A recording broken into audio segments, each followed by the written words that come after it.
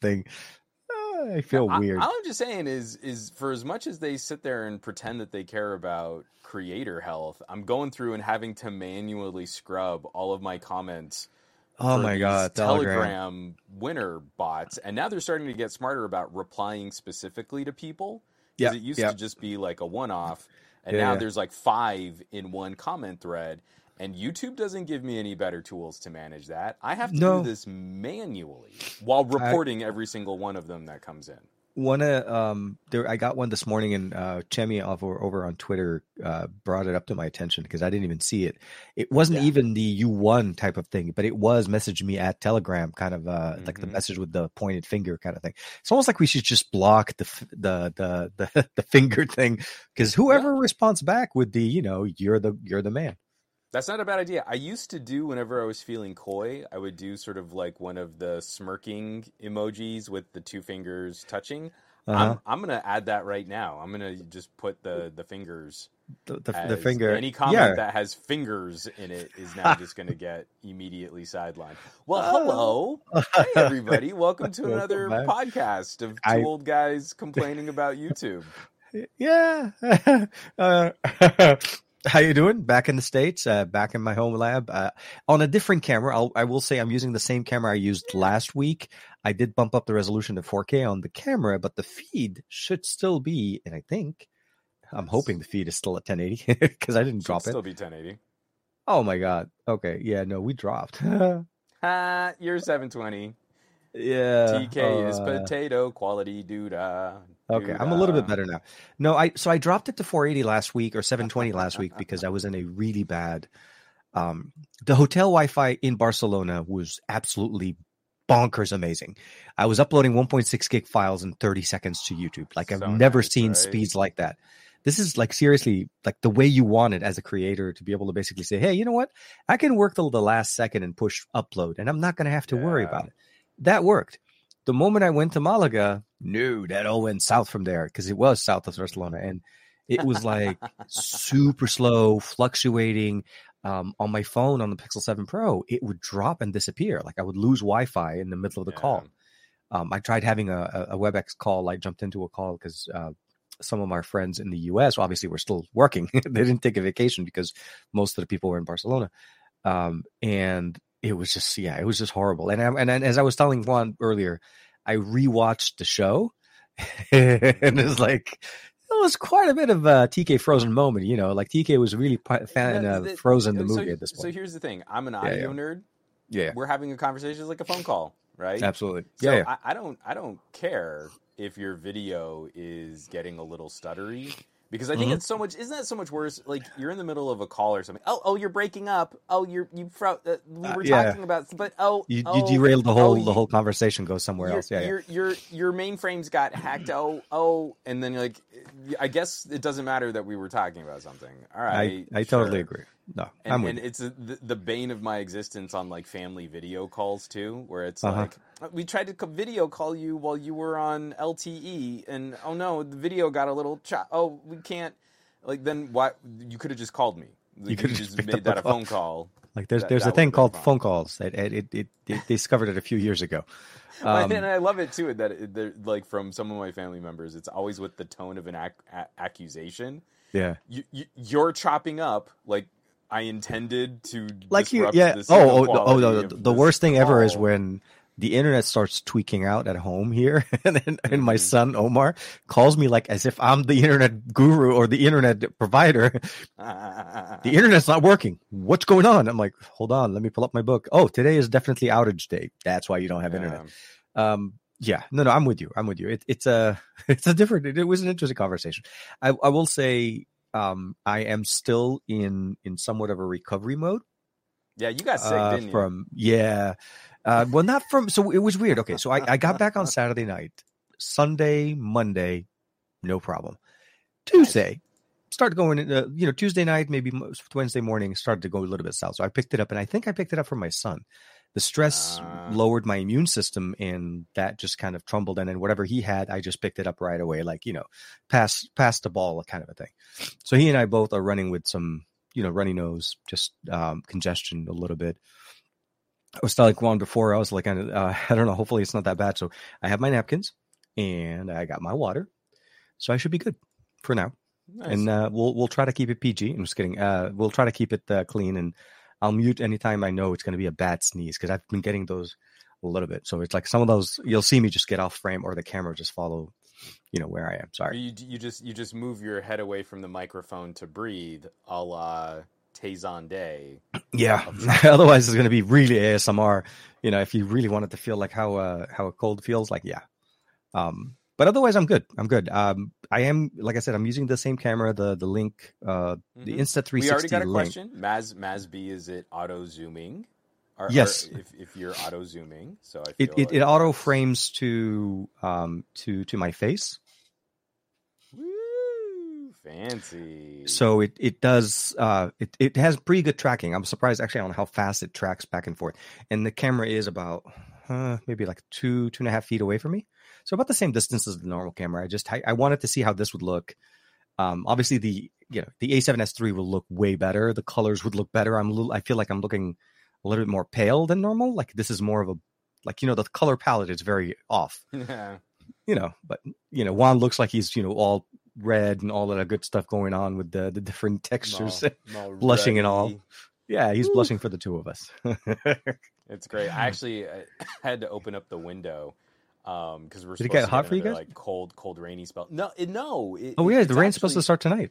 It was really lovely today. Yeah. Except I was running a whole bunch of gear, like two monster PCs, 3 laptops, a bunch of phones. The sun was hitting this wall, in the late afternoon. Yeah. And it was easily 15 degrees hotter in the office than it was. I would imagine. Yeah. When you're running a lot of stuff. So when you see this healthy flush in my cheeks right now, I earned it.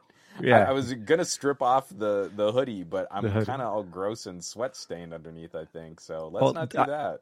I'll say this: we haven't perfected smell-o-vision yet, so at that point, I'll probably say we're good. But yeah, I can imagine. So I didn't. Okay, so when you told me you're rebuilding an old PC, I didn't realize that it was an actual PC. Like I thought, like it was maybe like a small. Okay. Because I'm still trying to figure out how to fix my PC, which is still down. It's already early access on the Patreon. I have those different patron tiers. Like, you chip in $1 and you get access to everything for a month. But for some of the higher tiers, I'll do like early access or special Q&As or stuff like that. Just nothing that I feel is content critical, but it's just a nice gesture for people that are supporting at a higher tier. So it's already early access on the Patreon. But my cute little Nook Extreme has been wigging out bad. Oh, and it's falling apart. It fell apart fast. So like actually fell apart, like pieces, like the adhesive starting to fall off on certain. This is what's left of it. Oh wow.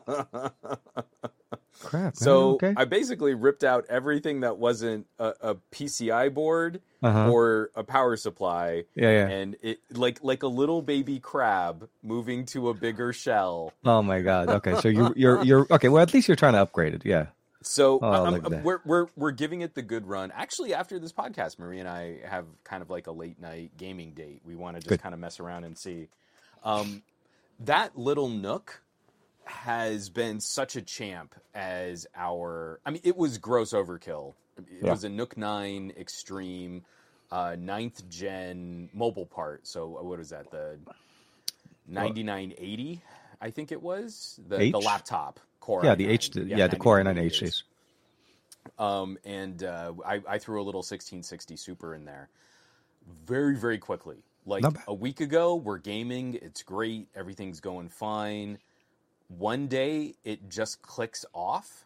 There's no like error code or blue screen of death. It is just hard shut off. And I've never seen that from the Nook before. And then immediately after that, it was, if the system was running for more than like 5 minutes, it would just power off and it would snap thermals off. Yeah, okay. So somehow the thermals were... I don't think it was. I actually think it was the power supply. I think the power supply was dying. So that box, this little Nook is super, super tight. So, yeah, of course. Yeah. Everything is like it's a mini ATX configuration. Oh, no, it's smaller than mini ATX because the entire motherboard fits on a PCI card. Oh, wow. So all of the compute guts of a Nook fit on what would be smaller than most GPUs.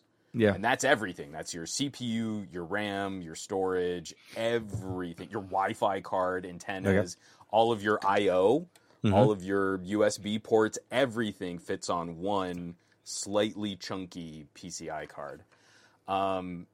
Excuse me, sorry, I just got a mouthful of dust. And I thought you were getting what I had, but yeah, keep going. So I ripped out the PCI card and the GPU, and there aren't a lot of cases because there isn't. These aren't standardized computer guts. No. So this NUC experiment would have been really cool if Intel had continued with these NUC cards, because the whole promise of this was, hey, don't worry, for 10th gen and 11th gen, we'll make these extreme cards that can slot right in on the NUC cases that you already have.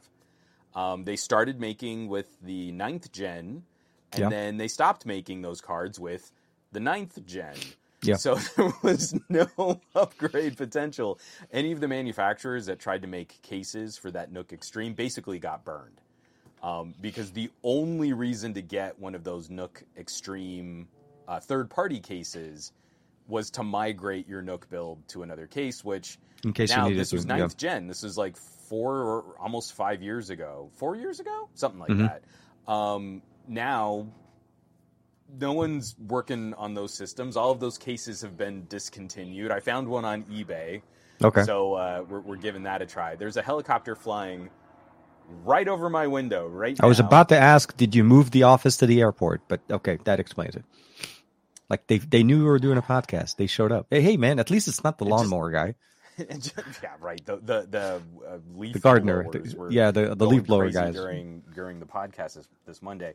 So it's been a fun project because like our whole family has started kind of finding their flavors of PC gaming. Okay. For Lex, it's been brawlers. Okay. The little girl loves Shredder's Revenge. We're going to try River City Ransom. We're going to try Battletoads. Like, this is the fun for her, and she's now kind of gotten used to gaming on the TV. For Marie and I, it's always been, like, classic Tetris. We've started playing other games like It Takes Two. She started playing a few rounds of Vampire Survivors. And then with everybody that's, like, kind of getting into PC gaming now, that's when the NUC is like, nope, can't handle it anymore. Well, I mean, there are certain limitations when you go with mobile parts, and especially when you're trying to microsize some of these things. Performance isn't exactly desktop PC, but yeah, you're right. I mean, at some point there's going to be a bottleneck issue. But the fact that it decided to just shut off that's performance laptop guts, and I guess like I shouldn't be too surprised, because there's almost no clearance for the two cards. So if you have a GPU next to the NUC card, the NUC card is pulling air off the back plate of the GPU. Oh, okay. So it's sucking up hot air. Yeah, so the intake fan is basically a centimeter away from the back plate of the GPU. And then, let me just hold this back up. I'm kind of ruining part of my video here. That's the only airflow off the off the power supply. So the PSU has the power. It pulls air from the back and then pushes the air up. No. So where's the other air coming from? Only a passive vent. I don't even think I can get this on camera. There's a passive vent. You can see copper. Yeah. I mean, like, if I could get the camera to sort of angle into the case, there are open vents, and you can see the copper pipes. The only thing that is moving air through the PSU is this little exhaust fan, which is about the diameter of my thumb. Yeah, and I'm assuming it's pulling the air from the bottom, though, like most standard PSUs. Or is it through that copper open? Oh, that is not even big enough. Yeah. Ooh, wow. So yeah, two finger holes by the passive open vents on the bottom of the case. But that is not all of the cabling goes right in front of the passive vents. So it doesn't matter. So that doesn't matter if you. Yeah, you have a lot little air from the bottom, because it's got to go through all of the cables that actually route. Yeah, because they're not even modular cables; they're all like fixed cables. Well, I mean, they were really challenged by the cramped So spacing. what they were hoping, this is hilarious. This is insane design to make something this small. What they were hoping, they just ran I don't even think I can get it to focus on this. This is like a big old heat sink on the top of the PCB that manages the PCI cards, hopefully pulling some heat out of the PSU, which then the top fans would hopefully suck out. But basically, you just get airflow in the top third of the case, and the whole bottom 2/3 become a giant soak. So basically, you're stewing. You're cooking stuff inside. Yeah. Surprisingly, it lasted that long. So the question, though, is you're saying upgrading it. So I'm assuming you're going into that new body that you bought off of eBay, and you're just going to fix, because you can't get another PSU, right? It's not a standard side PSU. The case is they're probably, I was going to say melted together, but like built together. The PSU is part of the case. It's not a. It is impossible. I mean, it is totally possible to completely strip every part off of the case. It would be an inordinate challenge, and even for a decently powerful older Nook, I mean, because this is a beefy little PC for what a Nook actually should be. It's not extreme. Worth it. And I'm very not confident that I would get it all put back together. You're like, it's one of those, I disassembled it, but I have a few extra screws somehow. Even just doing this, like having to get a few of like the USB cable that just manages your front ports. Yeah, gutting that required me to remove a bracket and a clip by the Wi-Fi antennas, and I don't know that I can get that back in there without bending the plastic on the front shell. And if I can really get one of my small jewelry screwdrivers in there, I'll probably snap it. You man the so, that. Yeah, no, I don't. Yeah. Even if this new case, the new case is just getting field tested for real now. Okay, is the new case just a case, tests. Or does it have some of the guts of another build? No. It can't. You can't use a standard case. You need something that is going to manage the Nook card in a Nook style environment. Okay. The Nook is its own motherboard, but you've got to mount it into a special PCI slot. Exactly. No, I know. What I meant to say is that the new case that you got for the entire system, I was wondering if it came with any. I'm assuming was it basically gutted out from another system that was sold, or is it actually just the case? If you had to buy a brand new one, that's how it would come, like a brand new case on its own with a PSU. That's what's so messed up. We are so used to PC building. We think of things like standard PC parts. Yeah. But Nooks don't have standard PC parts. So it is a Nook case made by Cooler Master that only works for Nooks. Okay. Because you need this special PCB with 2 PCI slots that can manage power. But that's not a motherboard.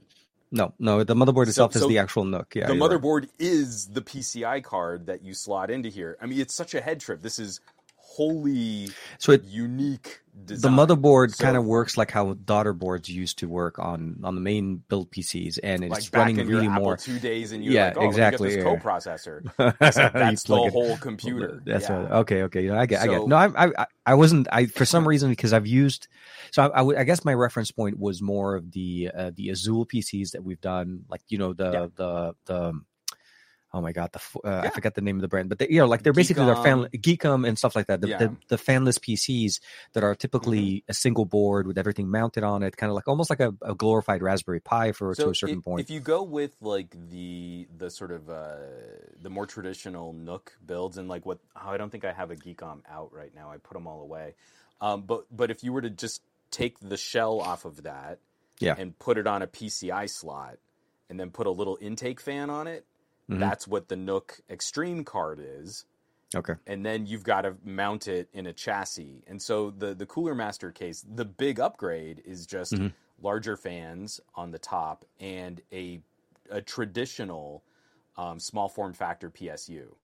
So instead of this dinky little thumb fan, it's like a big like the whole back fan. The whole back will be the grill opening, basically, where it's able to run more air and at least extend the life longer of it, so that I can maybe get, I think, up to a 2080 Ti in that case. Okay. So where the Nook case had the mini cards, like I've got a 1660 Super, but it's one of the mini 1660s. I could go up to a standard sized 2080. Like the GPU. It's funny. The GPU card is bigger than the actual PC. It's a sidecar. The 1660 Super is bigger. Bigger. Yeah. The whole no, PC. I know. The 2080 Ti is going to dwarf it. It's comical. Yeah. When you said 2080 Ti, because you didn't even say mini, I'm like, okay, crap. That thing is like massive thing with a little PCB. Well, not PCB, but like a main motherboard PCI card on the side. But it'll be interesting. Interesting to see how you bring that device, that system back into life. I would say not back up, but like back to life. A little bit. Yeah, you're at least more advancing in your endeavors than I am. I'm still trying to troubleshoot and figure out how to get my system to post. I can't even get it to turn on for a second. All I have is a red light. Have you gotten? I mean, MSI, not MSI. So Gigabyte's being the laziest. They're approaching this with the laziest approach ever. They're trying to blame everything but their motherboard, and I need to troubleshoot everything but their motherboard before they will basically put in an RMA for me. So they want me to buy another CPU. They want me to buy another cooler. I've already troubleshooted the PSU. The PSU was not an issue. I'm getting power to the board. Obviously, there's a red light. There is power, but it will not turn on. Like I cannot. Like the fans don't boot up, nothing runs. The only thing that runs, that connects everything to turn on the system is the motherboard. It's not the CPU. Mm-hmm. But I took off the CPU because I have my AIO on it. So I took out the AIO, and there was no leaking of thermal paste or anything like that. I took out the CPU. There was no melting of anything. So there's no. It didn't seem like the CPU was damaged. So I put the CPU back. I put the thermal paste on. Put the AIO. And I basically just took it out on myself, and I bought another motherboard from Amazon. Not that I want to keep it, but they don't make my motherboard anymore. So I went with the 570S series. It's like the only version that's available. And I'm hopefully going to get that maybe tomorrow or Saturday. I'm going to put that in. If I can get the system to boot up, that's going to be my call to just say, hey, your motherboard is messed up. Right. And I'm going to just start moving away from Gigabyte. This is my second motherboard issue, or the second system I've had problems with. Because you remember about a year or so, maybe 2 years ago, I had the same thing. I was out of a computer for 2 to 3 weeks, and it was basically the motherboard. So, but at least at that time, it was a BIOS issue, which I couldn't fix. And it was because I went with a cheaper. So I decided to go with a more expensive one. I hit up our buddy Terrence, the poet over on Twitter. Yeah. And he's recommending MSI motherboard. So I'm thinking I'll probably just, if I can get this thing up and running, honestly, I'm going to put this into Omar's system, give him, it's going to be overkill for what he has, but I mean, for what he needs, for gaming and stuff like that. Sure. And I'm going to use that as an excuse for maybe going up to the 7950X 3D system. So jump up to the next one. For all of this hassle, I feel treat yourself. The 3950X is actually still more than capable of dealing with everything I had. I just felt like he's still running on the 1800X, so he's really old on like first gen Ryzen SoC, which is not an issue. It still runs perfectly for what he needs it. Sure. I mean, he's playing Minecraft and but we also get stuck in these cycles because it's what happened with my last PC, where I ended up with it was a pretty good motherboard with a decent Intel workstation grade CPU and 64 gigs of RAM, and you're like, I have nowhere to put this. I have nothing to do with this. So, absolutely, you can't upgrade because you're like, well, what do I do with the rest of this technically functioning system? Yeah, exactly. So I feel it's one of those things where you're going through the hassle, you're already mixing and matching some of these parts, they're making you jump through these hoops, and you might as well come out of this with something that also just kind of makes you feel good. Yeah. And then you've got the benefit of it rolling over as an upgrade for your son's system too. And the biggest thing for me is that the AM4 and AM5 are not upgradable to each other. So I can't. It's not like I can keep the motherboard and just jump into the 7 series. The 7950 is the new AM5 chipset, which is the new non-pin chipset that you just basically put on top. So. It will literally be the best that Omar can get on an AM4, and it will be overkill for many years to come. You know what we should do is see if his school has like a computer or robotics club, and maybe donating the older gear might work. Yeah. Exactly, because of the old board and CPU should be more than still functioning. Old CPU, board, and RAM will end up basically being the ones I literally. donate. I mean, then even if they just want to use it as like a demo, like this is what is inside a computer, and this is why Ryzen is better than Intel, and then insert all the now arguments. We're going to touch every part of this motherboard without a static strap. Oh my god! Yeah.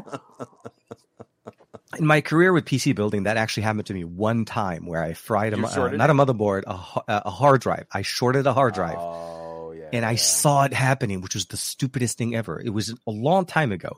I opened up the case and I was like, I'm not going to do anything. I'm not going to touch anything. And I moved my finger close enough to the hard drive. And all I saw was system shut down. And I'm like, oh, crap. Tell me I didn't do it. I turned on the computer. Nope, wouldn't turn on. Took out the hard drive. But like, crap. I shorted the hard drive. Then it was literally, I think it's the PCB portion of it, the drive.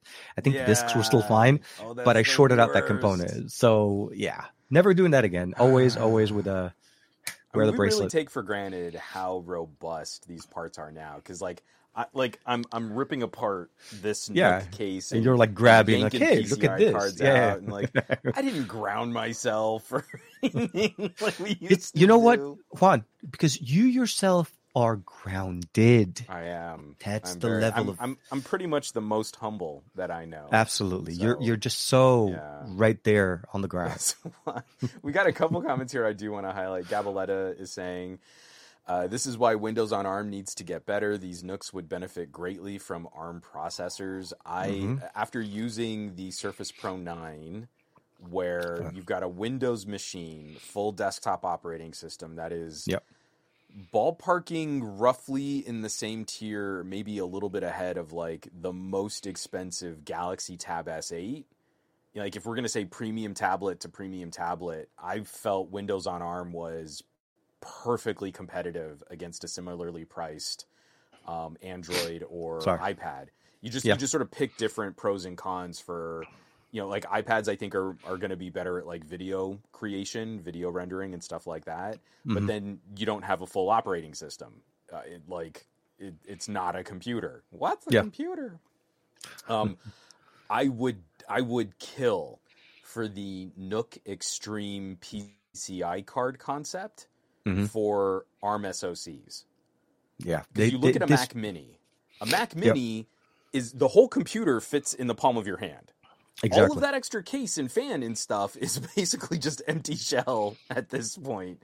The computer is essentially what would be inside a tablet. I mean, the Nook was exciting because we took laptop guts and we put them into a small little case. Now we can take tablet guts and put them into a small little case with active cooling.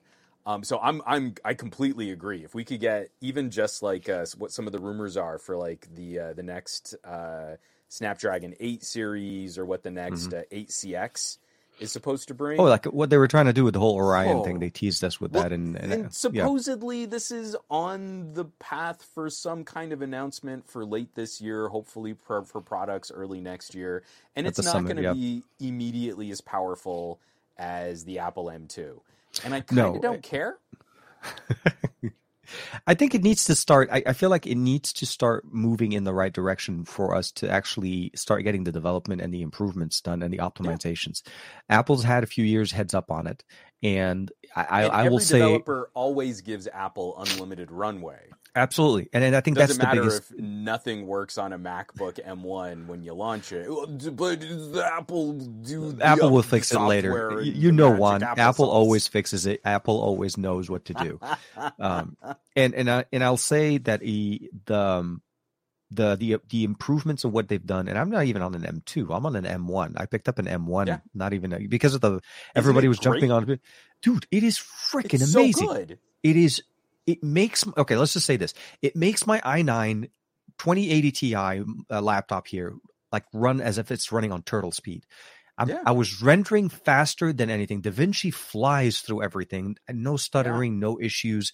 4K 60 frame footage, everything the way I want it to be on a laptop. And literally my best run was when I was going up to OnePlus in New York. I edited 5 videos on the plane. Rendered them on the plane, uploaded them when I got to the hotel, and I was still on battery. One charge. Yeah. Like, they've optimized so much. I mean, obviously the M1s are the 16 M1 is actually pretty hefty. The weight is pretty much there, and I feel like it's mostly battery. It's not mostly hardware. Oh, but but it has to be, and also, I mean, when you see those teardowns, I don't like a lot of the Pro design on the MacBooks right now, but the thing I do like is they have actually beefed up the internal cooling and heat piping. So again, it's like people have been making fun of the Razer, the Razer Edge gaming tablet, and you're like, well, I could just get a phone and it would be more powerful, and you're like, except that it's not. Yeah. Your phone is going to outperform it in a short sprint for like 5 minutes of gaming, but the big advantage is active cooling, where you're going to have much better sustained rates. Unless you want to buy a Red Magic, it's the only phone that's going to outpace it, and it's 3 times as expensive as the Razer Edge with the Kishi. No, twice as expensive as the Razer Edge with the Kishi. So the robustness of the MacBook Pro, it's not the chip. Apple is selling these artificial performance divisions by cooling. And actually, one of the MacBook Airs, I think, has like this weird air gap. Mm-hmm. So they purposely put space on the chassis so that the SoC couldn't cool itself as well. And if you crack the back of that case, I forget exactly what model of this is, but if you crack the back of the case and put some thermal conducting material so it touches the back of the case again, you get like something ridiculous, like a 15% uplift in all of your performance. Because you're right. Apple put empty space because they decide. Yeah, they throttled it by design. That's messed up. Design, exactly. By design. I will say though, I have not heard the fan on my MacBook on my M1 Max yet. And I've seriously, I turn it on and it runs, and not once did I hear the fan on my work PC my work Mac is an i9, and the last of the generations of the Intel ones before they switched. And that one, the fan is on like almost constantly. Like the thing is like a lift off every time I turn it on. Yeah, I know. The improvements that we've seen there, honestly, without me, like when you and I had a chance to play with the Pro 9 5G model, the one from Microsoft and so on, and how well that implementation was done. Literally, the only thing that was holding us, that really the whole time I was waiting for DaVinci to say, "Oh yeah, we finally have improved. We're going to go ahead and start supporting it." Adobe, please insert, and all they need to do. I mean, I'm saying all they need to do. This is actually a little bit of a technical challenge, and it costs developer time and money.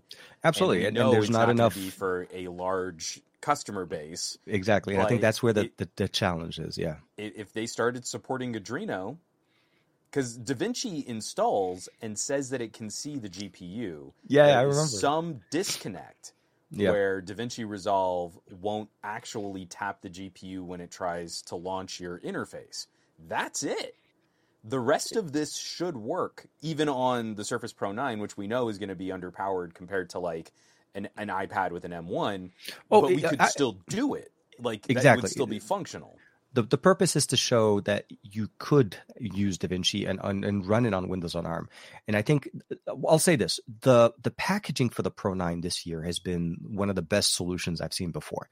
Because if you're not trying to do editing or rendering or anything to that effect, you're using it like a regular PC.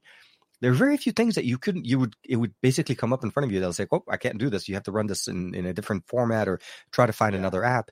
It ran almost everything. And that's what I really liked about it. I ran, like I traveled with it multiple times. I used it as my PC to manage and to do a lot of my editorials and just normal day-to-day activity, editing docs, signing documents. The pen input was absolutely one of the best implementations that I've seen. Did you throw Ubuntu on there? I didn't install Ubuntu, so I know we could have run Linux, and I think you ran Linux on it. For me, it was more, I needed it to be consistent and not deal with any kind of... No. The Linux subsystem installs in Windows 11, just like the Android subsystem. Oh, that's right. It's already enabled in the BIOS. You don't have to boot. You don't have to dual boot. You don't have to mess with anything. You just launch it. Linux apps run so much better than legacy x86 software. So you can do. I was doing side by side. Yeah. launch GIMP. That is still the sort of basic Photoshop clone that I like to use. My needs for creating thumbnails on YouTube are very basic. GIMP is a pretty decent editor. Yeah, that's not bad. Linux for a free GIMP, one, like 3 times faster than Windows GIMP. Windows GIMP. Okay. You're already having to emulate x86, but there's much better support in Linux for ARM SoCs. Yeah. I mean, Android is Linux. It's based on Linux. Yeah, exactly. So again, anytime someone would be like, "Oh, but you can't do things with real," I mean, like that. If you're saying stuff like that, that means you are not tech literate.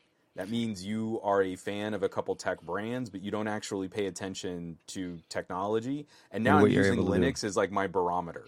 Like, do you really know about gadgets? Have you heard of Linux? No?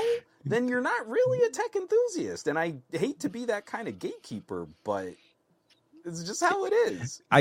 My hope essentially is with Orion is that we do get a we need broader the performance boost. We do. Yeah, we need the performance boost. We need also a broader support.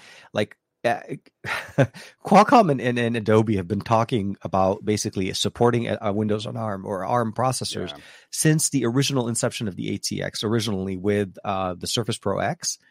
And to this day, all we have is Photoshop. And I think that was it. Yeah. Well, I don't think and maybe Illustrator. I don't know. I don't even remember if Illustrator did come to it. But like the main core app that most people will want to use is, Premiere or even, Media Encoder or something like that. Those didn't even make it to the show. But what I will say is this. I'm excited to see what your system kind of does. And overall, me too. Hopefully you're able to revive and get it up and running. I'm also hoping that maybe by the end of the weekend, I'll have my system booted up again. Nice, right? I miss using these monitors, dude. I have like 2 massive giant monitors here in the office, and I'm using a tiny little thing. Let me ask you, because we've been talking about a bunch of different manufacturers and stuff, and I have been very impressed and very excited by the literal silicon science that has gone into Apple SoCs. I have zero interest in buying one. I'm excited because that will hopefully spur on the next phase that I've been interested in. And I want my flavor of that, not Apple's flavor of that. I want the Surface Pro 9 where I can upgrade the storage on an ARM SoC tablet, not Apple's version where I buy a Mac Studio and you can't do anything to it reasonably. Well, not only and you're stuck with it, and you can't even upgrade it or use it as a separate monitor. No, I agree. So with all of this, though, and I'm kind of leaning in this direction, and I'm wondering what your thoughts are now with what you're going through right now. Yeah. My Threadripper is doing fine, but I do run into projects like if I'm editing really heavy ProRes, I'm on a PC. If I'm editing really heavy H.265 compressed files, it starts to the new format, exactly. And then also, man, I've run into some issues. Like I was doing that photo comparison with the Note 23 and those 200 megapixel files, and my graphics RAM is running out. Like DaVinci can't keep the rendering fed with only the 11 gigs of graphics RAM that I've got on this 2080. So I'm looking at all these different things. Sorry, this is a really long preamble. I'm looking at all these different things. I'm definitely building another workstation grade PC. Yeah. But I don't know that I'm going to build it. I think I might buy a system from a system builder. A system builder. Yeah. That way, when we have the issues that we do with an individual component, instead of having to mess with Gigabyte over a motherboard, I can go to this other company and say, hey, it's not booting. I'm really good at this. I don't want to take the time to troubleshoot all this stuff. Kind of drop it off, guys. Yeah, no, I know what you mean. So I will say, okay, let me give you a little bit of a history from my side because I have done that in the past. A few generations ago, I decided that, like, you know what? I'm not even going to bother building a PC. I'm just going to buy one from iBuyPower. And this is, by the way, no referencing, or I'm not trying to. It's not an endorsement or a negative comment. Yeah, I'm throwing names in there because it's the only time I've ever decided to do that, and I decided not to do that again. The challenge with something like that when you buy it from a builder is if their location to you isn't relatively close, meaning like for us, they're probably in Studio City. It's probably close to where our Newegg's offices are. Most of them are based there, like Asus and MSI and all of that. Their main offices are there. But if you're not there and you have a problem with the system, that PC that got shipped to you costs a lot of money to ship because they're probably going to have you send everything back, or you're going to have to drive it all the way there for about an hour and 10 minutes to do so. So just be kind of like aware of that part. Because with all the headaches I'm dealing with Gigabyte right now, I didn't have the same, which is the weird part. I didn't have the same issues last time I was having a problem with it. I called them up. I told them what happened. They're like, okay, let's just send it in RMA, blah, blah, blah. Everything was fine. This time, they were literally pushing back on every single piece. So like, nope, make sure you take out the CPU. Make sure you try to flash back the BIOS. I'm like, there was nothing going wrong with the system. It was running perfectly for months. And no BIOS update was pushed in anywhere. I came back from San Francisco, I think from the first night from San Francisco, one of the first times I went there for the content capture before Unpacked. I played Call of Duty. I went to sleep, woke up in the morning.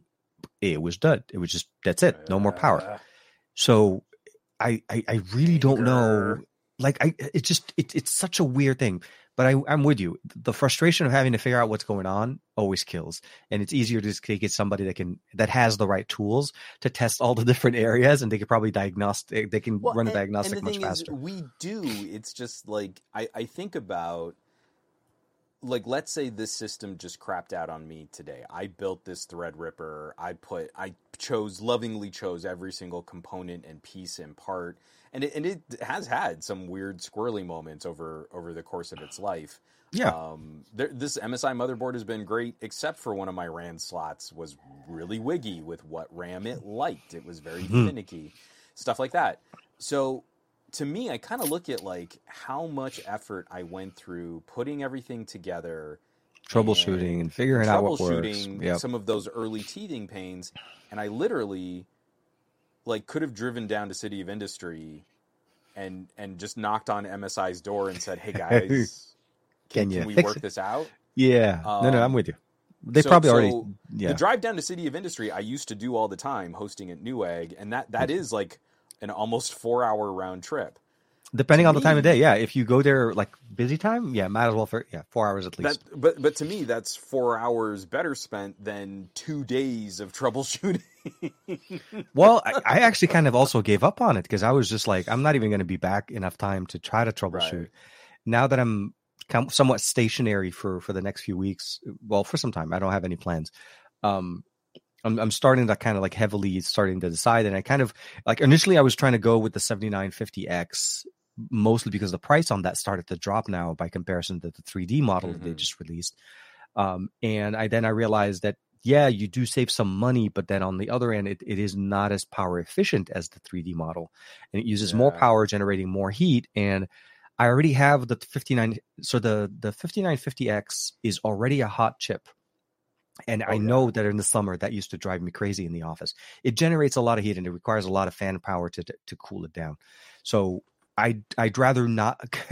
Let's say this: I'd rather spend the extra $150 and hopefully find a 7950X 3D somewhere, and then just go with that type of system, because the less expensive chip, although may perform a little bit better, it runs much hotter and it will cost me in the long run.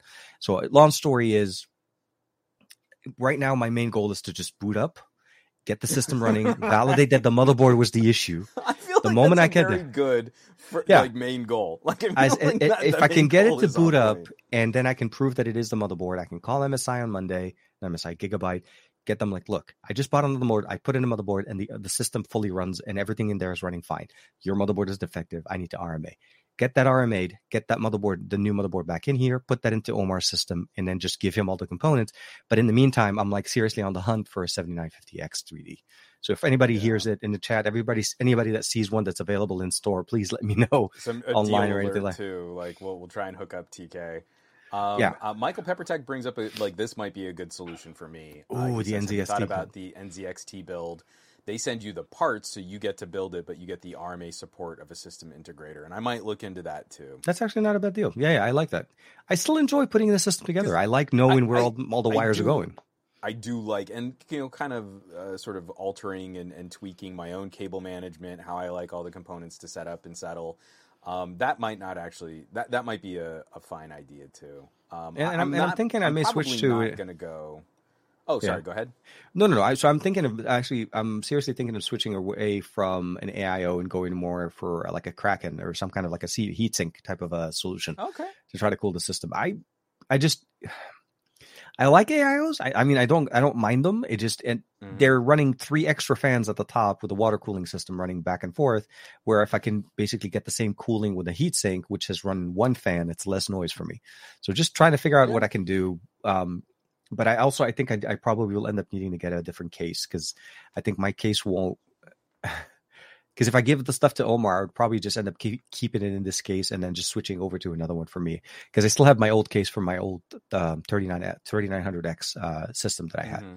So, but yeah, no, NZX I think sounds like a good option. I think I'm gonna check that out too. I was running one of their Phantom cases for the longest time. I had 3 different computers that went through the same Phantom case. The last one, the GPU didn't fit. That's when I had the 1080 Ti, and I bored out part of the side because it was an aluminum side panel. It wasn't a glass side panel.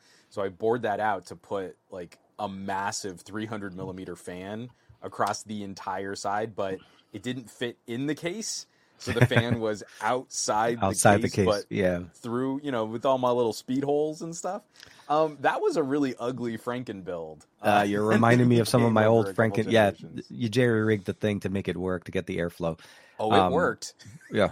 Oh no! Don't get me wrong. It'll work. It just it'll be like one of those things like you feel like the case like the computer has like a pull string to turn it on. Like so gross. One of those. Yes, for everybody watching the show, TK was making a pull string motor starting there. So yeah, or listening to the show, not watching. But yeah, it's one of those challenges. And Michael Pepper is saying like that could actually be kind of fun. Like if I go that route. Do they really supply you with everything that you would need to know to build your system, like all the instructions and stuff? So yeah, I might look into that seriously. I don't know. I just feel like me buying every single individual component. I feel like this workstation that I'm on right now is the last workstation I'm going to do that, but I'm not really interested in going mainstream. Like I'm not interested in getting an Alienware or one of those systems. I still want something where I have a bit of control over what components are selected and it's a bit more boutique to try and meet what I'm trying to do specifically. No, I think you're right. I think that's a good option to go. And honestly, with me, right now, when I looked at the cost of how much money would it cost me to put a new system entirely together, it was like closing up on to $2,000 just by parts, because the CPU $700 by itself, and then the motherboard was another $400 or $500. I felt like, let me just at least get myself back up and running and then start looking at the pieces slowly and take my time as opposed to have to be rushed.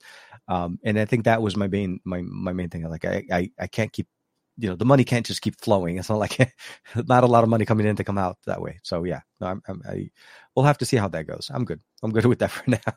Or if I can just get my Nook like up to spec, like where I really want it, I'll just yank the 2080 out of my system, put it in that Nook, and I'm good. And that's fine. Yeah. I'll just edit and render on that. It'll be great. DaVinci will run perfectly fine on that one. It is, oh man, it's a lot of things going on. Sorry, I was just I for some reason one of your text messages just popped up on my phone. Awesome. It's always great. It just works. You're not texting me right now. I'm just kidding. So some of the other things for me, at least. So within the last week, I know you've been putting videos on there. Actually, you had your stream on Monday, and then you did put out a video earlier, or like a couple of, no, it was yesterday, right? The home base, the 5G. Yeah, connected? So that went public yesterday. It was also early access on the Patreon. I think it might have been up on Monday. But yeah, okay. So we've been playing around with 5G fixed home wireless. Yeah, I saw you tried the Verizon variant. See, I tried the T-Mobile variant not that long ago, and yours was So, do you have good Verizon? Wait, hold on. Oh no, wait. You don't have good Verizon, sir. You're returning it. Okay, come on. Yeah. So this service, this is the Verizon 5G home wireless gateway. I never know exactly what to call it. It's Verizon 5G home broadband, but then it can also be called their fixed wireless broadband. I usually call it fixed wireless because it is fixed. This is what it is. It's using wireless technology. It's using a wire like as if it's a phone. For sure. But it's fixed and it's air cooled and it looks QB. So this cements for me what I think are the most interesting aspects of the 5G upgrade, and they have nothing to do with what we've been promised on phones and IoT and all of these other accessories and tablets and watches and all this mess. When you and I did that visit for Sprint and we were checking out Sprint towers, the most exciting upgrade was reducing network congestion and having more devices connected to a single tower. Exactly. And that to me was like, okay, even if you're just on LTE speeds, that's good. I mean, the network management improves and everybody's experience. Yeah, less congestion, and you elevate the people that need it to be at the 5G, and you keep the people on the LTE. It's better network. Yeah, you're right. So we only have access to Verizon's absolute slowest sub-6 out here. Yeah. Like the only window we've got that is sort of facing in the direction of Verizon Tower. The speeds were good. I mean, I'm actually really glad that we did this test drive. It's just not, I mean, for the prices that we'd have to pay, I hate that Spectrum is actually still a better deal. And Spectrum on cable is a little less susceptible to the ebb and flow of network traffic. I was about to say, we live pretty close to a high school, and during drop-off and pickup, our streets are packed. And everyone's hitting those. Everybody's those towers. On there. And all the kids, all the parents, and then Juan's trying to upload his video. And you can see, I mean, it was tangibly different how much slower our uploads and downloads were. And for me, of course, those uploads are critical. This is such a good solution for people that, especially if you're lacking competition in your area for traditional broadband, or if you're stuck on DSL, I really can't say enough nice things about it. It is so much better than what I was expecting it would be. And we're in a poor area for this kind of coverage. Like, I can't get 5G on Verizon in my office on a phone.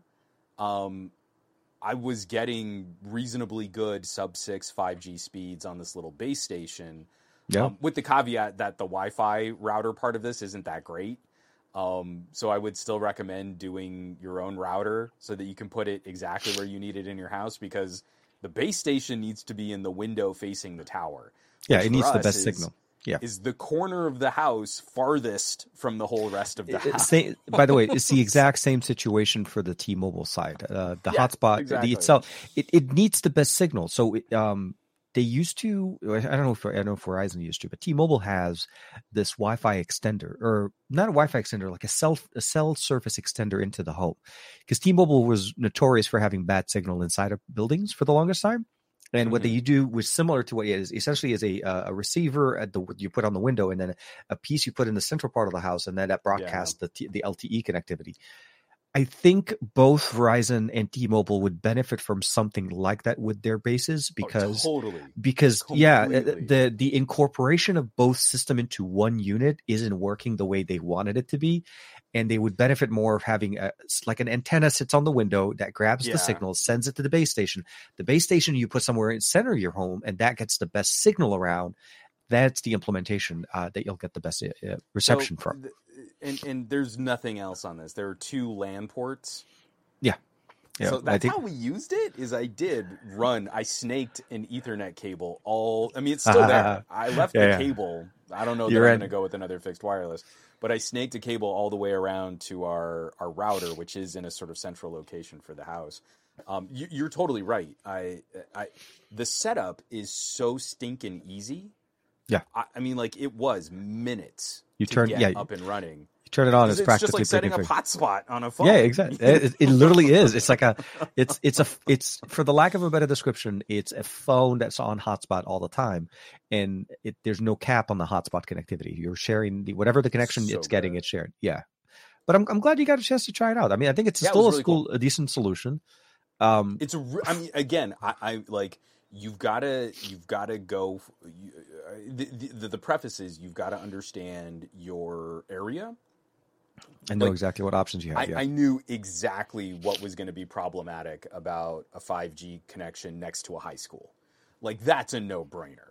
Absolutely. There's no way around that kind of tower physics with that kind of network. Well, we don't have a high school next to us, but we had an elementary that was causing the same issue. Exactly. Pick up and drop off in the morning is just the worst. Yeah, because it was just heavy traffic. It's you just don't even in bother. one spot. You don't try. Yeah. And they all hit the same towers, so yeah. So if that's my choice though, and I'm in an area where I might have access, to fixed wireless, or I've got to slum it with DSL. This thing kicked the crap out of DSL. At its absolute slowest connection in the peak of my day, middle of high school traffic, this was still pantsing DSL, like not even close. So the only thing I don't like is not knowing when I can rely on what my peak network traffic would be. And if that's not a concern for your needs, this is so cake. This is so easy to jump on and take for a test drive. For me, my challenge with it was, even though it was much cheaper than the internet connection that I have, for the business account that I have, because I ended up setting up a business account line with Spectrum for my office line, which gives me the 600 down and the 40 up, which gives us the much more reliable connection on for my work. Sure. But then when I decided to cancel the house internet and then just keep everything on mine, it actually worked out better for us, because it's a little bit more, but it's if I just factor the fact that it's, half for me, half for them, it's $60 a month for me on the internet here, and I'm paying $120, but then the whole house runs on it. Yeah. And I picked up the Nest Wi-Fi Pro, the new generation that they put out, and that surprisingly has been working really nice. That's one of the easiest routers to set up. You plug in and you're like, okay, it's there. Well, for a couple of weeks I was aggregating. So I loved that my router was combining both my Spectrum connection and this connection. That was nice. It was really trying nice. to I couldn't justify paying for two whole separate broadband solutions, but for a couple of weeks it was great. I liked it. So it makes fun. At least you have an opportunity to try the two different options, and you get to basically figure out whichever works for you. And God forbid, Spectrum does end up becoming way too expensive. You do have another thing to fall back on. I mean, they can't just hold you just for the fact that, like I said, there are pluses and minuses to everything, and for sure, Spectrum isn't the only thing. But you're right. I mean, we need competition, and DSL, unfortunately, that one is up there. Really easy for me. Yeah. The download speeds on Spectrum are demonstrably faster, like another 100 megabits per second faster at our peak. Yeah. But the sustained uploads are pretty similar. Mm-hmm. I want to say Spectrum was going to end up being about $10 more a month. And that's why we're kind of paying for all of the devices that are in our house and all of the TVs and game consoles and all that stuff. That's all down traffic. I'm the only one who's really pinning the upload. Yeah. So that's okay. If Spectrum ever jacks with our prices, we'll flip to this in a heartbeat, because now we've used it. We know what it can do. We can take the hit on having multiple concurrent downstreams, and I'll have about the same upstream. And it did reasonably well with all of the rain that we had. Oh, that's right. For a couple of the weeks there too. We're getting that. We're getting that tonight. We're going to get some more rain tonight. Yeah. It definitely dropped. It was not performing at its maximum. At its maximum performance, but it still handled that kind of hard rain here in Southern California, which we don't get that often. Knock on wood. Hello. That was wrong thing. I feel like this would be a totally reasonable way for me to stick it to Spectrum if there ever was a serious price hike. And I would maybe also consider trying out the T-Mobile, because T-Mobile sub-6 5G has been a lot stronger than Verizon's. We've got really good tower coverage here, where I can get a good, strong 5G signal in my office. That could be better. That could be absolutely. So. And for me, I mean, at home we were getting like 350 down and about 60, 80 up. It's good enough for what you actually. It's better than some of the packages that I think Spectrum has at that price point, because it was like $55. The only challenge that I had with it was. At the time, so just a little bit of a reference. That was a sponsored video that I did with T-Mobile, because their home base that they're using is powered by MediaTek, so that was a MediaTek type of connection there. Right, yeah. The only challenge that I had for it was the fact is, when I ran multiple things, the internet, like you said, it wasn't I wasn't able to consistently rely on the speeds, because it fluctuates based on bandwidth. So that was my only limitation for it. But I feel like you're right. If you know when you're going to do some work, like right now, this would be perfect for it. Very low amount of people. Most people are home. They're on their Wi-Fi. They're not on their mobile data. The bandwidth should be pretty clear. Or early in the morning. People are definitely like saturating all of those downloads and Netflix streams and stuff like that. Yeah. We're the only two nerds putting stuff up on the internet. We're making the movies, man. We're making the shows that you guys get to watch. We're making it happen. We're making it happen. It could have been. Oh my God! Did you get a chance to pick to watch, or when is the History of the World Part 2 coming out? Is it out yet? Or we just started it. Yeah. Okay, so it started on Hulu, right? 2 episodes are out. Yeah. I think it is Mel Brooks, crass and loud, and it's everything that you love. Yeah. Of it being sort of sort of blue and salty and often very gross, and very grotesque. So yeah, I mean it's kind of classic Mel Brooks in that regard. If you like that kind of absurdity.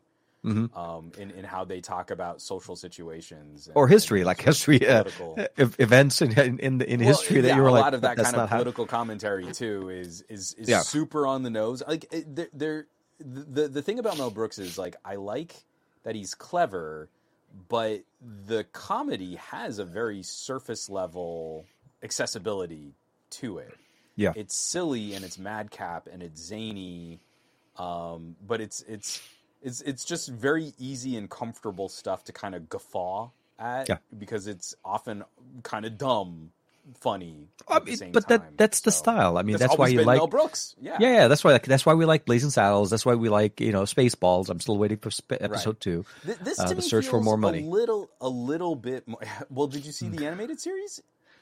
I never picked up on the cast of almost the whole cast of the animated series of Spaceballs. Oh my God! Okay, I really feel like that show did not attain the madcap zaniness of Spaceballs. I don't know. Anyway, it's you got me googling it, my friend. But Spaceballs, the animated series. Yeah. You should check it out. It is what it is. It's a product of its time. Yeah. We were trying to make cartoons out of movies and TV shows that should not have had cartoons. It's cartoons. Yeah. No, I'm with you. But this, I think, History of the World Part 2, the TV show. Yeah. I think it leans a little bit more into the silliness and the loudness of like a Robin Hood Men in Tights, as opposed to the biting, ugly satire of a Blazing Saddles. Okay. Because Blazing Saddles is hilarious, and it also gets kind of, for Mel Brooks, it gets kind of dark funny. Yeah. Like, man, some of those jokes land, for even when the movie was made, it's kind of unreal that he was able to get away with some of those jokes, let alone handling that movie in the climate of political discourse that we have today. Exactly. So History of the World Part 2 is not that daring. No, but it's still really funny. It's the long-awaited part, and it came back as a TV series. So if you haven't checked it out, it's one of the many, many series that you get to watch in episodes and not the whole series at a time. Right. Along the line, also Mandalorian chapter 3, season 3 started, and that actually looked pretty nice. I was that one I decided I'm going to watch weekly. I'm not going to wait till it's done, because The Last of Us I don't want to watch the show. I want to wait till it's done, and I'll just going to watch the whole thing, because I feel like it's. I'll say this. I was out of town for most of last month. Most of February to me is a blur. I'm trying to catch up to things. True. So, I want to catch up to shows. I think the Mel Brooks show is definitely one of the ones I want to watch. Also, Mandalorian is also typically a show I watch with my son, so it's not like something I could just sit there and do that by myself. And I feel like The Last of Us is more of a show that I can just sit there and just get the whole season to it. Did you play the game? No, I've never. So this is the thing. I've I played like similar, like Dead by Daylight. I've played some of the other kind of like similar. Well, what I meant to say is like the first person player type of experience. Right. No. But what I mean is I believe the first Last of Us has occupied a certain conversation in gaming history, because it is also so.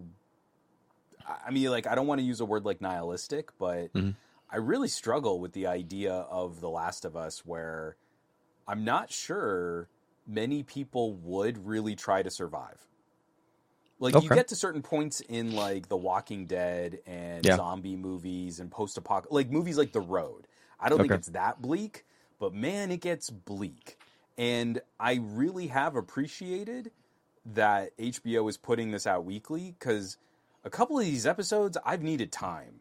Like, there's been no desire to go right on to the next episode. I need some space. I need to, like, stand up, get off the couch, walk around, breathe through my teeth for a little bit, pour a glass of water, kind of scratch my head. Do I want to go back to this world? I don't know. I don't know that I would even try to survive this world. I would probably just, like, this is so dark and bleak, and what lessons are we learning here? I don't think we're really learning lessons, because human life has no value. Awesome. That's great. Okay. So, well, I mean, there are still glowing moments. Like, the third episode is really, really lovely. But I don't know that I'd sit there and try and binge it. You wouldn't do that in one I'd give it an episode, go take a walk, make yourself a sandwich, then give it another episode, maybe pop some popcorn, get up, walk away, see how far you want to go ride a scooter for some reason, come back an hour later. You know what? I think that would be the perfect I'm okay, humanity is still surviving kind of activity would be finishing a really bleak, dark, dreary episode of The Last of Us, and then maybe tooling around on something like a Xiaomi Scooter 4 Ultra. I feel like that would be... I'm just spitballing. If I were to just pick some random activity off the top of my head, I'm just sort of guessing here. You would find me agreeing with you wholeheartedly, my friend. I don't think this would ever be an issue for me. It's universal, and specifically the Xiaomi Scooter 4 Ultra. Yeah, obviously, but it's more so specific though to the fact that I go to MWC where I see that the Xiaomi 4 Pro Scooter 4 Ultra was announced and launched. Yeah. And before I came back from said show, the scooter got delivered.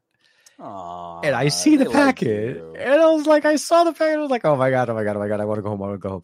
So I got in on Saturday night, and I unboxed the sucker. That moment, I was not going to sleep. It was not one of the, like, I was exhausted. I was tired. What you saw. So when I watched the show, I was watching our show from last week, dude. I looked exhausted. Seriously, lucky, it was borderline like the dude was drinking on the show or something like that. Like, it's 5:30 a.m. Why is TK drinking? Yeah, he's spiking that coffee. All right, it was no. I remember I started the show. I said, if this is coffee, then this is going to be good. If it's not, we're having a short conversation. I didn't sleep after we talked. I tried. I when we finished the live stream, I thought I was going to be able to catch some Z's. No can do.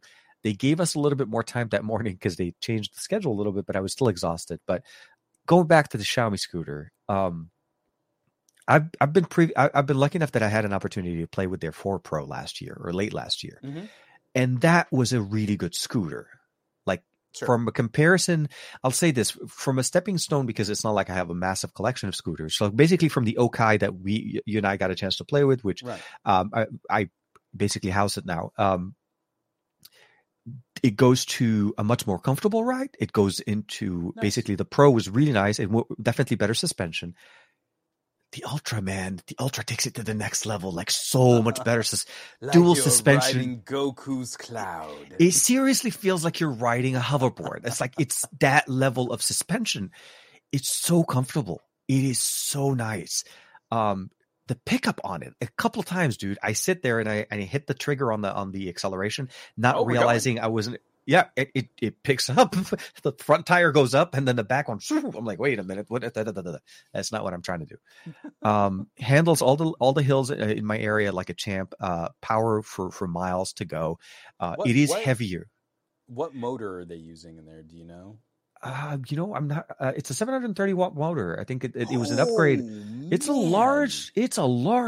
Dude. That's big. That's like more than twice the output of the Okai. Oh my god! No. Not only that, it makes the 4 Pro feel like. I mean, when I was trying to carry them, like, it's like, hey, it was nice. It's a cute little scooter. Hey guys, I like to ride scooters too. Yeah. When they advertised it, when I saw the thing announced, I was like, okay, so it's more power. That's just more power. Sure, we always say more power. No, like seriously. Home Improvement and Tim Allen. No, it's seriously barking at the screen. yeah. It power. IP55, better tires. Obviously, Nice. tubeless, zero puncture tires. Better suspension, and definitely heavier. The battery is definitely longer. You can go for a longer range. For me, it was just like, wow. Like, seriously, wow. So I'm finishing up the video. I have I shot I've been shooting B-roll the whole week, and I discovered today that I could do some really interesting cinematic footage. Remember that little camera we used when we were doing when I came over to do the X3, the Insta360? Yeah. Dude, there are some interesting ways of using that camera. In getting it into like smaller parts, like I was doing a 360 spin of the scooter, and in some parts I would get the camera under the scooter, flying in like in a position where you're able to see the scooter from the bottom, come out and go around and do a whole bunch of different things. So I'm really excited to put this video together.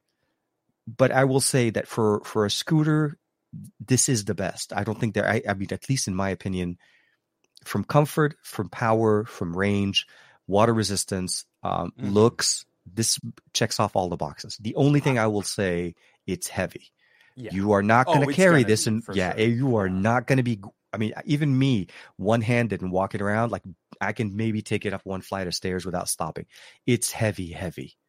So the weight compensates for everything else that it does. But there. Xiaomi was my first serious scooter build. We did that one. Trisha and I did that one. I remember you guys were on the roof, and you did the whole rides and when they were still selling them in the US. Let's say that. Because the one I got is not even a US build. It's it has the European plug. We got 1 year where Xiaomi was actually sending lifestyle products. They did, I think their laptop was sent to the United States. Like they got a limited release. They brought the laptop here? Oh wow! For that 1 year, for a year, like they weren't gonna really seriously play with phones, but they were gonna look at doing every other kind of like gadget lifestyle product that they did. And I think that's actually where we got some of those serious offshoots. Like I want to say One More was originally an audio brand that was under a sub company that was under Xiaomi.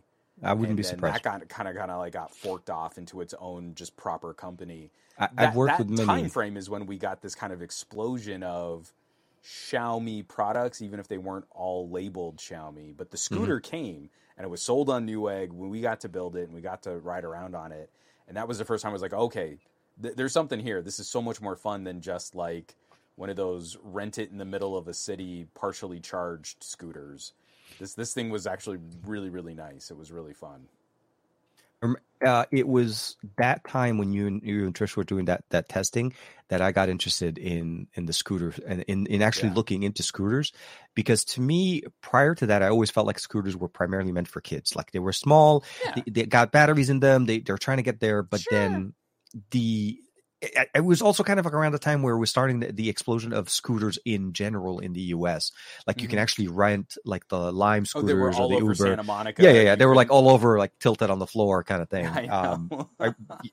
It was a horrible experience.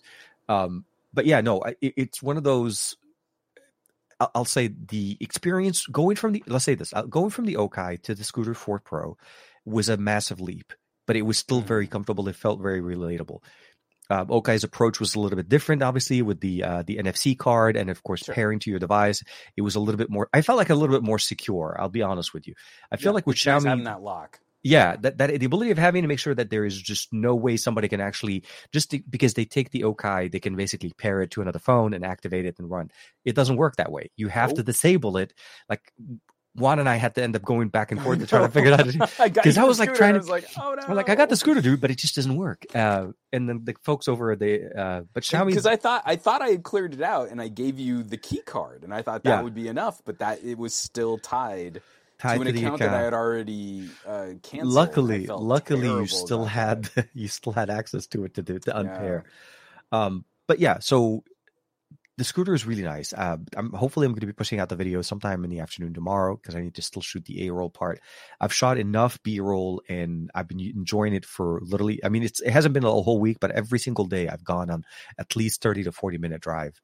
It is just nice. It is so fun.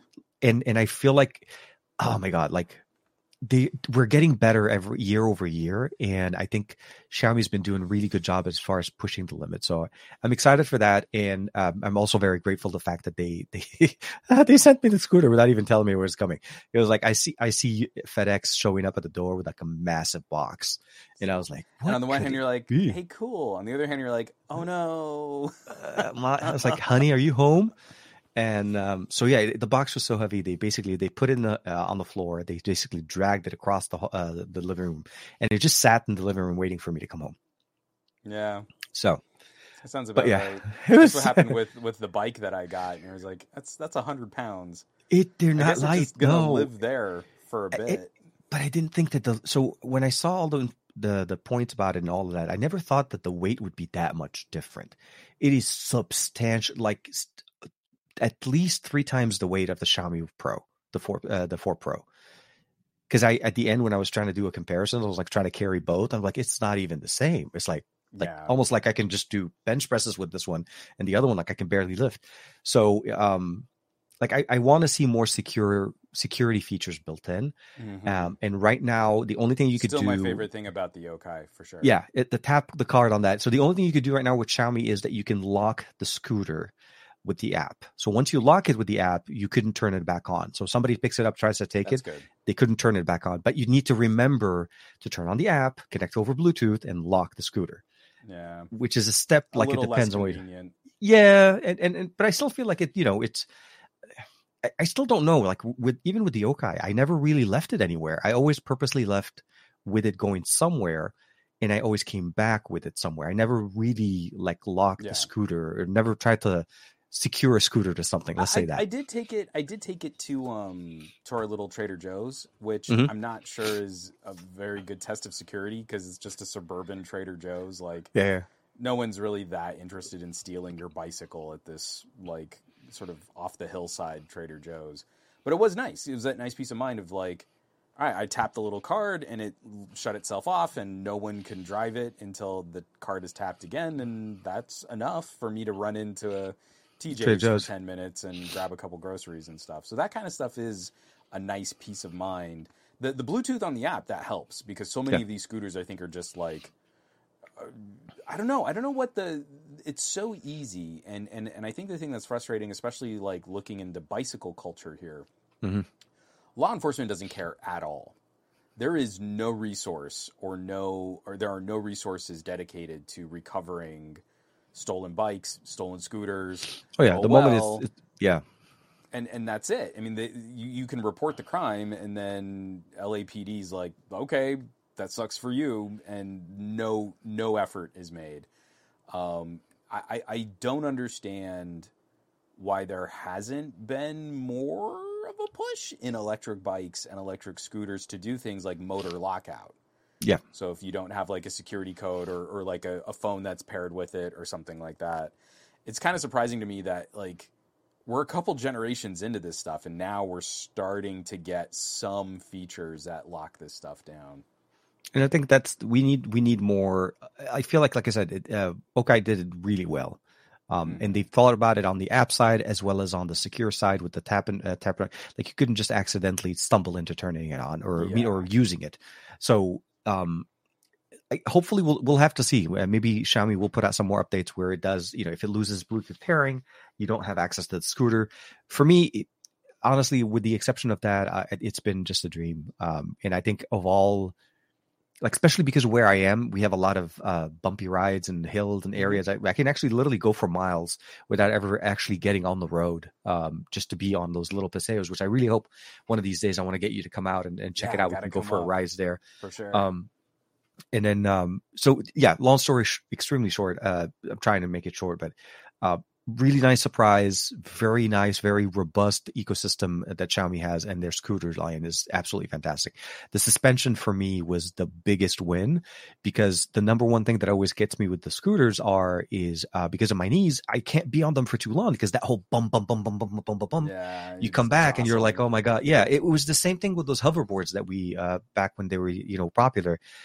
They're great for the first initial thing, but because you're stabilizing the whole time and you're locking your knees for so long, not us, myself, I just have that's just something I have. My family, we're not great with needs. So the Scooter 4 Ultra and the Pro were definitely nice. The Ultra is definitely much better than the Pro. It weighs as heavy as you think. Scooter. I don't want to make it sound like it's a bad thing, but it's not like you're going to walk around. If you need to carry it, you need to know. Yeah, it's still the thing. Like, I tend to lean more towards liking a good e-bike because if something happens to the motor or if the battery dies, I still have a bicycle.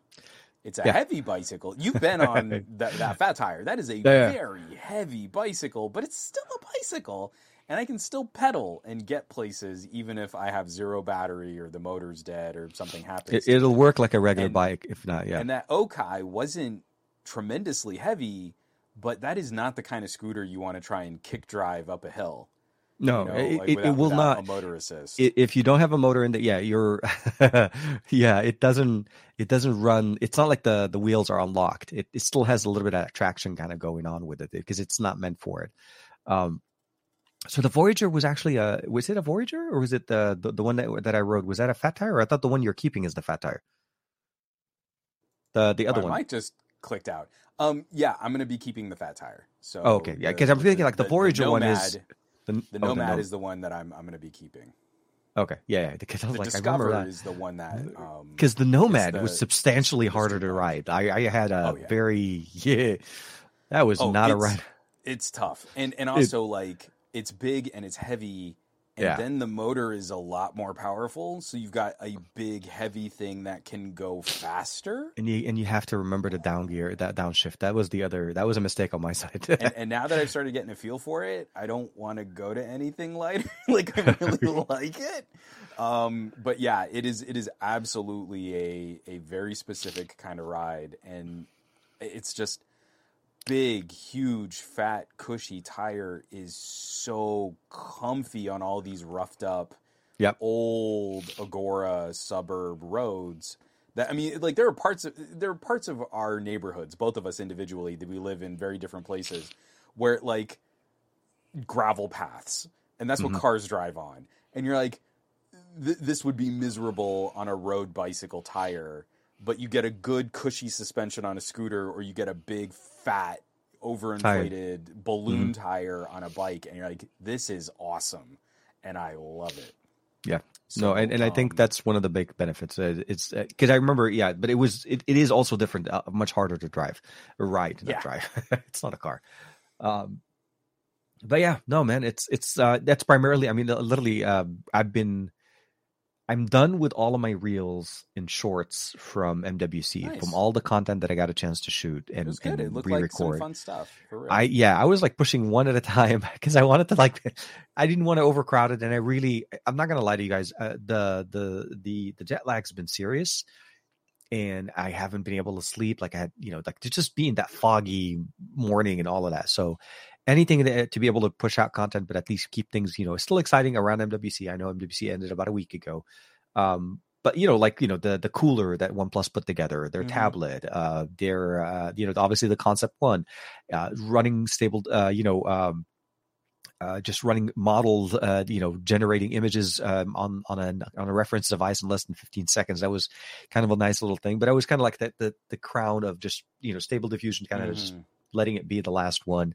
And tomorrow will be like somewhat of a return to a regular video, as long as nothing goes wrong, or at least as long as my congestion doesn't go worse. Let's say Adam's in the chat too. He's saying, I mean, we're all just getting too old to do this jet setting, constantly changing time zones kind of a thing. And we were like, so Adam was with me in New York right before MWC. Adam was with me in New York, and then he I think I left ahead of him, but then he still had to go home, and then he had to go back. So there was that whole jet setting and all of that. It's hard. It just doesn't get really easier hard. Because you don't get to go home and just relax, right? You don't get to go home and just sit. No, you go back home, and the moment you go home, regular life goes back to normal time. So you're adjusting to another time zone that you never really left, or never really adjusted to. But hopefully, by the time I'm done with this, whatever this cold is, and whatever, because my son also has a milder version of it.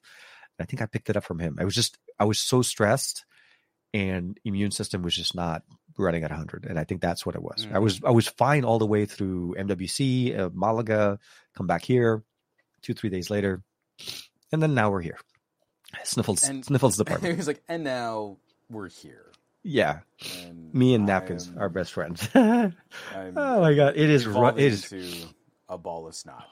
I need to get some NyQuil or Dayquil and NyQuil, something to knock off. You need to knock yourself out so you can kind of get back on your sleep schedule. That's what I think your body's fighting right now. I'm still waking up at like 2:00 in the morning. I go back. I can fall asleep at regular time, but that's somehow, at 2 a.m. I'm like, I'm up. Let's go. And then I was feeling bad this week that like somehow I got off my normal schedule where I'm waking up more at like 6:30, and this week I was like, oh, I guess you're up at 5:45. Oh right. Man, and you know what the worst part? The day. It's Saturday. We're gonna get time change again. Yeah. Because why not? If it's all messed up, let's just mess up everything together. Just kick a whole bunch of techies when they're down. I personally have a harder time with the springtime than it is in the fall, because you are essentially where you normally wake up at 6:30, you're waking up at 5:30. Yeah. Your body's like, wait a minute, what? Nah, you want me to wake up early? This is incorrect. Yeah, I don't like this. And I thought we had more traction last year where they were going to basically change the ruling on that and not have to, let us just all stay in daylight saving time, not have to shift back into. So I don't know if it passed. We had a ballot initiative to consider the move, and I said yes to that. And I voted for it. Yeah, I don't know if that ballot initiative passed. We don't have farmers. I don't think we have this farmer need. If it did pass, it wasn't we're going to get rid of daylight savings time. It was we're going to consider the impact study of examining. Oh my God. So we were agreeing. So we were basically agreeing to the meeting. So essentially, let's get together and talk about the meeting. Yeah, okay. We're engaged to be engaged to be engaged. God. Yeah. So this is my thing though. Who benefits from it? Like nobody benefits from it. The only thing we have is everybody's going to have to deal with it for the first 3 days of the week next week, because everybody's going to be miserable waking up an hour early. I'm the angry sci-fi nerd. I want us to go to just a world 24-hour clock instead of so just like it's 1 p.m. The entire planet is 1 p.m. It's 1 right? p.m. Let's stop pretending that like we live in this like heavily regimented. Only 1 hour of the slice of the planet is in operation. Did you know that in the UK they have a Greenwich line, light that goes in? Yeah, but they beam a light across the UK, so you know exactly where Greenwich time is. I saw that one time we were going out when we were there for the N2 flip from Oppo, and I was like, okay, so that's exactly zero. There it is. That's the reference point. Now I know. I've arrived. Yeah. It surprisingly goes over the O2 Stadium in the. So if you're in London, if you're you'll see it over the O2. That's where I saw it, because I've been to the UK many, many times and I've never seen that light. And if you're by like Tower Bridge or anything like that, you don't see it there, but further out, it's more visible. So yeah. But I also think we need to radically redesign our calendar too, because we could have just like perfect 30-day months. Yeah, the whole 28 days of oh my God. I crammed too much into our time in our calendar that make any sense. And we could make this better. I think like, if we put our noggins together. To me, I always get kind of a chuckle when it gets reshared, because it's been on a whole bunch of Reddit posts. But like every time the little meme image of someone on Twitter saying, "So when all the boomers are dead, do y'all want to finally switch to metric or nah?" Like yes, I would like that. Yeah, I know. I already mostly think in metric. I might as well just go the whole way. Just go full bore. Yeah. Why even bother with it? Just go. Let's just go all together in the same.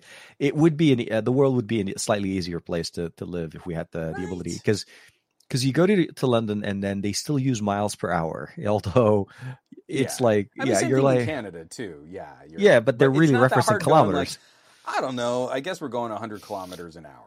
Okay, like, that's about where we are freeway speeds here in the United States. Like, even you don't have to do all of the exact math, but it's about 60, to run a bunch of 5Ks.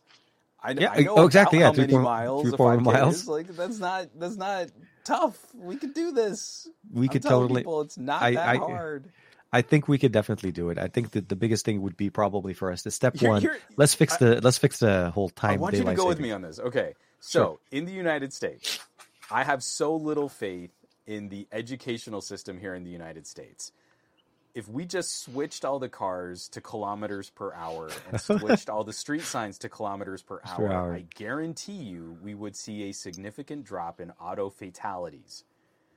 Because you start seeing the numbers so high. Yeah, they were like, oh my God. km, and they'd be like, oh, I'm going 60 kms. That's kind of like miles per hour.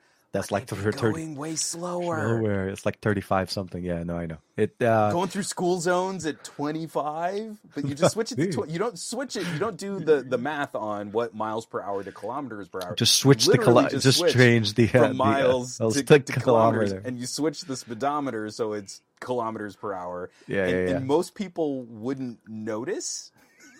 They'd still be driving. Oh, the car says I'm doing 60 kms. Okay, I'm doing real fast. I'm going fast enough. I wouldn't be surprised. Yeah, like some people were like, man, I'm running 60 miles an hour, 60 kilometers an hour. And they're like, yeah, that's some speeding right there. Yeah, slow down. Slow down, and then think about how excited they would be where like stretches of the freeway, 120 kilometers per hour. I can go 120 kilometers per hour?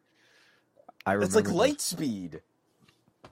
Except minus like a couple million miles per hour. It's just like the speed of light.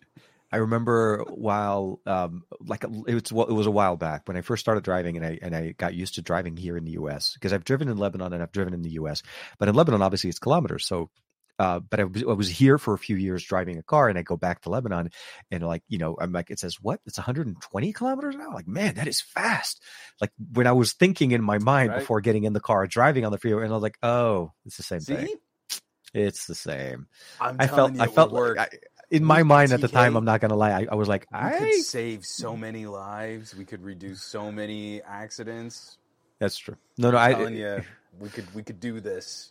The perception of speed is what we need. That's essentially. But so many people, so many people drive these. Like, tell me, you really feel the perception of speed in a Toyota Camry? Nah. That's like driving a Barca Lounger. You're not feeling the speed. In it's a Camry SUV. Exactly. No, you're not. Not in an Explorer, not in a Camry, or no, not even in. It's. Yeah, I mean, I miss my days with my Toyota Supra. I really miss my Supra, and every time I talk to Adam, he still has his Supra, so it's like, okay, yeah, he's yeah. Well, I mean, it was a running gag between he and I. I mean, literally, we were running into each other more so than this year, more so than ever. Like seriously, every year I went, Adam was there, and but we didn't get a chance to spend as much time in Barcelona. I got. Oh man, I landed and I had on the Xiaomi 13 Pro, I started shooting some Dolby Vision video. So I shot the Dolby Vision video, which looked beautiful on the phone, and it looks great on the Mac, but it wasn't. I didn't do any color correction on it, and I didn't realize that it wasn't processing correctly till after I did the video and I published it, and I was watching the video and the clip looked so blown out, and I ended up spending so many hours trying to troubleshoot the video, trying to figure out how to fix it, how to change it. And at the end, I just gave up. But it was literally like wasted 3.5 hours because I was researching how to fix it. I haven't done Dolby Vision before. The X90 Pro that we got doesn't have Dolby Vision. Nope. So the 13 Pro is the first Dolby Vision video device that I've had to use. So for me, it was a learning experience, but it was definitely something that I need to spend more time. There are ways of correcting it to grade it so that it actually. But I even had that issue with the HDR, the 10-bit HDR on the Pixel. Okay. I don't love getting into all of this other sort of color profile, color science, color grading stuff. I mean, I know like Danny Wingett has a whole bunch of videos about like, well, if you're Rec 709 versus BT 2020 and you can do this and you can convert that, and essentially it is. You need to set everything to Rec 709 just to get it to play nice. but that's just it. Is that it doesn't still? I mean, what it's you're not describing, 100, like the difference between like HDR10 versus Dolby Vision versus just 10-bit 10-bit. HDR, whatever the pixel shoots. I don't even know what exact profile that is. All of them play just that little bit different, and they all have their own unique compatibilities with monitors. So even when you can get what you think looks like the correct image up on your screen, it doesn't mean that's going to look anything similar on someone else's. And that's what threw me off. The display on the MacBook Pro is intended for basically Dolby Vision video. So when I looked at it on my display, I edited the video. It looked perfectly fine. It's great. The only way to catch it is if you had a secondary display, you drag your entire profile app from one side to the other, and you're like, oh my god. And I don't know why in my mind I thought about watching the video, because I typically don't. Because I honestly wanted to see how the HDR, how the Dolby Vision was going to look like, and I looked it up. I'm like, oh my god! I took that video down real quick. So unfortunately, that day after the launch in Barcelona, I only put out the buds and the watch, and the Pro ended up taking me longer to put out together. So I ended up. Anyway, so it was a headache, and then from there it was just a downhill. And the show started, and it was just literally one thing after another. And then we left early. We didn't stay more than 2 days, so we left on the 1st. February is short, so we left on the 1st in the morning. I went back for literally an hour. I went to the Motorola booth, and I got to play with the Riser, their rollable phone for sure. And that was it. My MWC experience was still very short, although. South of Spain, Malaga, absolutely heaven. Like, it was just crazy good. And there's going to be more things coming up from that. I do want to say that it was an amazing experience. And I did share some images. Some people were asking if this was from like some kind of a secret device or whatever. I'm like, no, it was just from the S23 Ultra or my Pixel. I was using those devices to, it was a tour. And we had the N2 Flip, of course, and then the N2 and all of that stuff. So there'll be more to come, but it was still an amazing trip, and seeing all of the Islamic architecture in the Alhambra was just fantastic. For me, it was like, oh my god! And I did take some Insta360 video that I should edit, and then post some of that, because I just geeked up. I just extended it and walked around. Mm-hmm. That was like a guide tour. Follow me, the one with the camera. So that was me. I mean, it is the thing I miss from when I was really trying to dig in deep on 360 cameras, was just like, I'm going to shoot this, and it doesn't matter what I'm shooting because I'm getting everything around me. So I can kind of make this whatever I want it to be after the fact. The thing about it, though, with Insta360, though, what I really like about them, so this is a weird thing. Like, for them, just buying the camera isn't the entire experience. You really need to follow them on socials, because they provide so many tutorials on social on how to do these different really perspectives. They do. And that little bit of a thing that I'm doing for the Xiaomi was, I saw that on their Instagram feed, where they would use it to run almost like those fancy videos that you see in Instagram and TikTok, where the guy just uses a phone and he's like doing speed run and back and twisting and all of that. But because of the fact you have the boom, like when you saw it in our video, I was able to immediately look like it was a drone, although I was standing up there with like a massive boom walking around, like felt like it was going to yank somebody at some point. Long story short, I'm really finding new ways to enjoy the Insta360. As long as there's good lighting, it's a pretty decent experience camera. And their software is very intuitive, almost too simple and too easy, just to spit out videos and edit videos and set up the angles and the shots and all of that. So it's pretty nice. And I have a lot of my footage for the Xiaomi 4 Pro, the Xiaomi 4 Ultra, are from the Insta360, because it's the only way to shoot the tires while I'm riding. That's right. You know what I mean? To get those really close up, juicy footage of spinning tires, you go with the X3. You got to have the X3. Mean, like it's not as fun on a GoPro. It just isn't. I've got my little Hero back here. And your Hero was actually really nice, though. The footage on that was super crisp. It's good. Like really I mean, crisp. Again, this is hilarious. Like, that GoPro pairs with like my Axon and my Sony for having 4K 120. And that's the reason why I like that GoPro, is like, now I've got like a trio of devices that are really Speaking of Sony, for shooting slow motion. They just released 4K. their creator app. Oh yeah, I saw that. I haven't had a chance to mess with it. I installed it. I didn't get a chance to play with it. Yeah. But some really interesting cloud collaboration tools, which kind of would have helped if I were more in the Sony ecosystem. I finished the shoot that I was on while you were in Barcelona, and like even just managing the files. Yeah, we can't see any of these clips. It's like, yeah, it's cloud storage. You've got to download them all. Oh, that's going to take us like 3 days. Yeah, we shot ProRes, guys. Yeah. I don't know if I have it on my desk still. Like, it's like this is a 500 gig SSD. This is almost full. I could mail you this faster than it would be faster than you downloading it from the cloud at this rate. Yeah. Oh man.